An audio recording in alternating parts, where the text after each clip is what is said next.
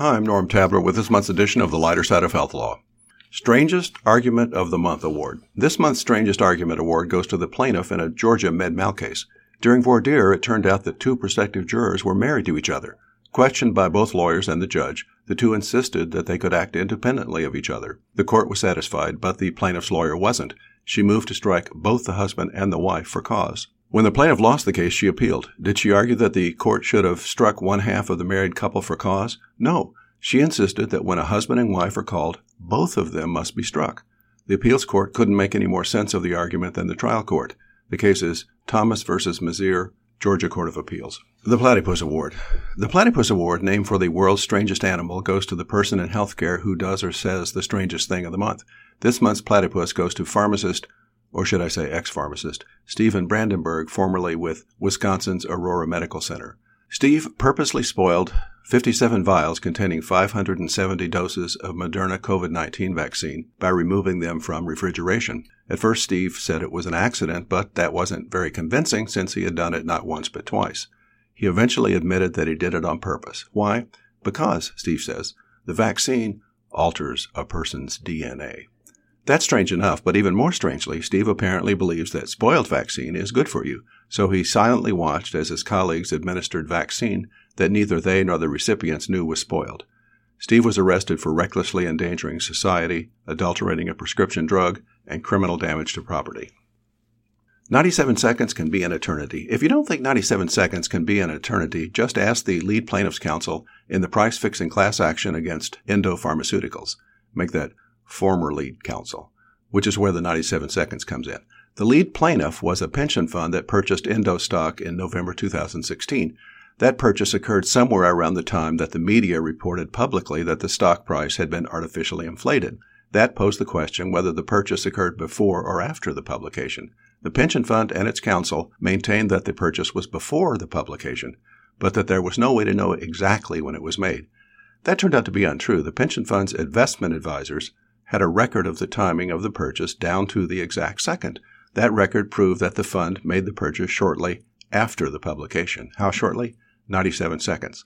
But it may as well have been a week because it meant that the pension fund had constructive, if not actual, knowledge of the scheme when it made the purchase.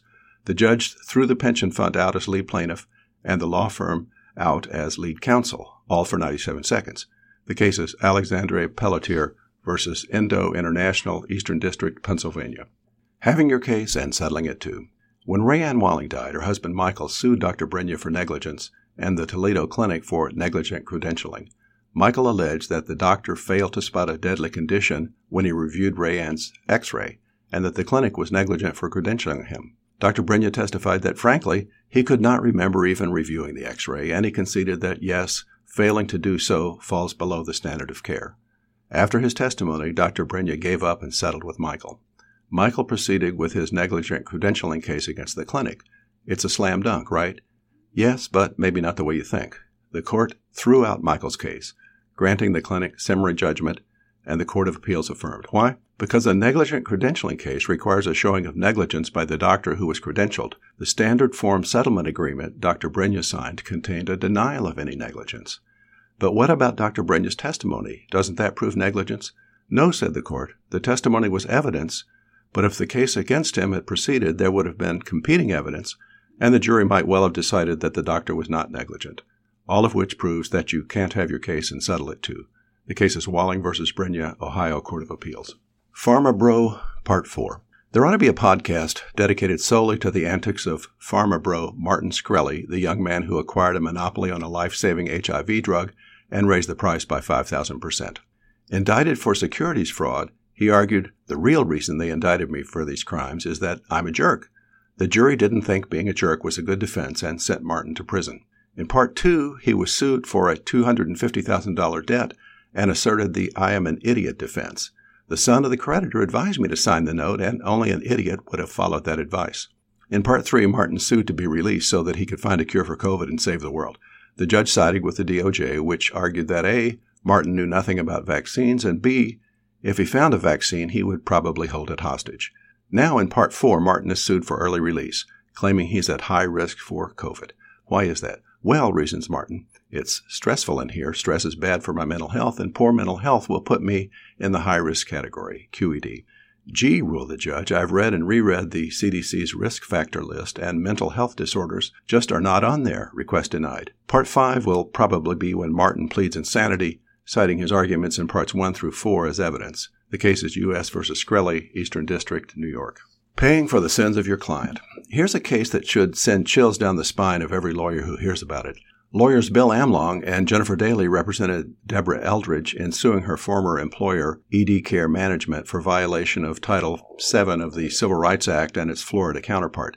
The company repeatedly tried to get Deborah to return material she wrongfully took when she was fired, including a laptop, flash drive, disks, and boxes of documents.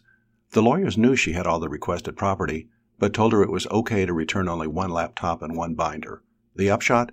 Bill and Jennifer, the lawyers, must pay ED Care $400,000 in attorney's fees, and they're both suspended from law practice for 91 days, all because they allowed their client to hold onto her former employer's property. The cases are Florida Bar v. Daly and v.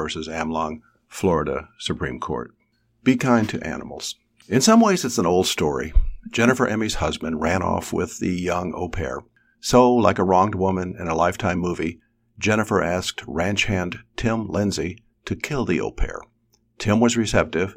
He suggested a fee, which Jennifer said was fine. But, just as in a Lifetime movie, Tim was only playing along to gather evidence against Jennifer, recording their conversations for the police, who then arrested Jennifer for solicitation of murder. But there's a twist. Jennifer is not just any wronged woman. She's a nationally known animal rights lawyer, founder of the nonprofit Animal Law Center, featured several times in ABA publications. That made me think of the scene in Godfather 1 when Rocco has just shot Paulie, and Clemenza tells him, "Leave the gun, take the cannoli." I wonder, did Jennifer tell Tim, "Shoot the au pair, feed the cat"? Well, that's it for this month's edition of The Lighter Side of Health Law. I hope you enjoyed it. Check your AHLA Weekly and Health Law Connections magazine for the next edition.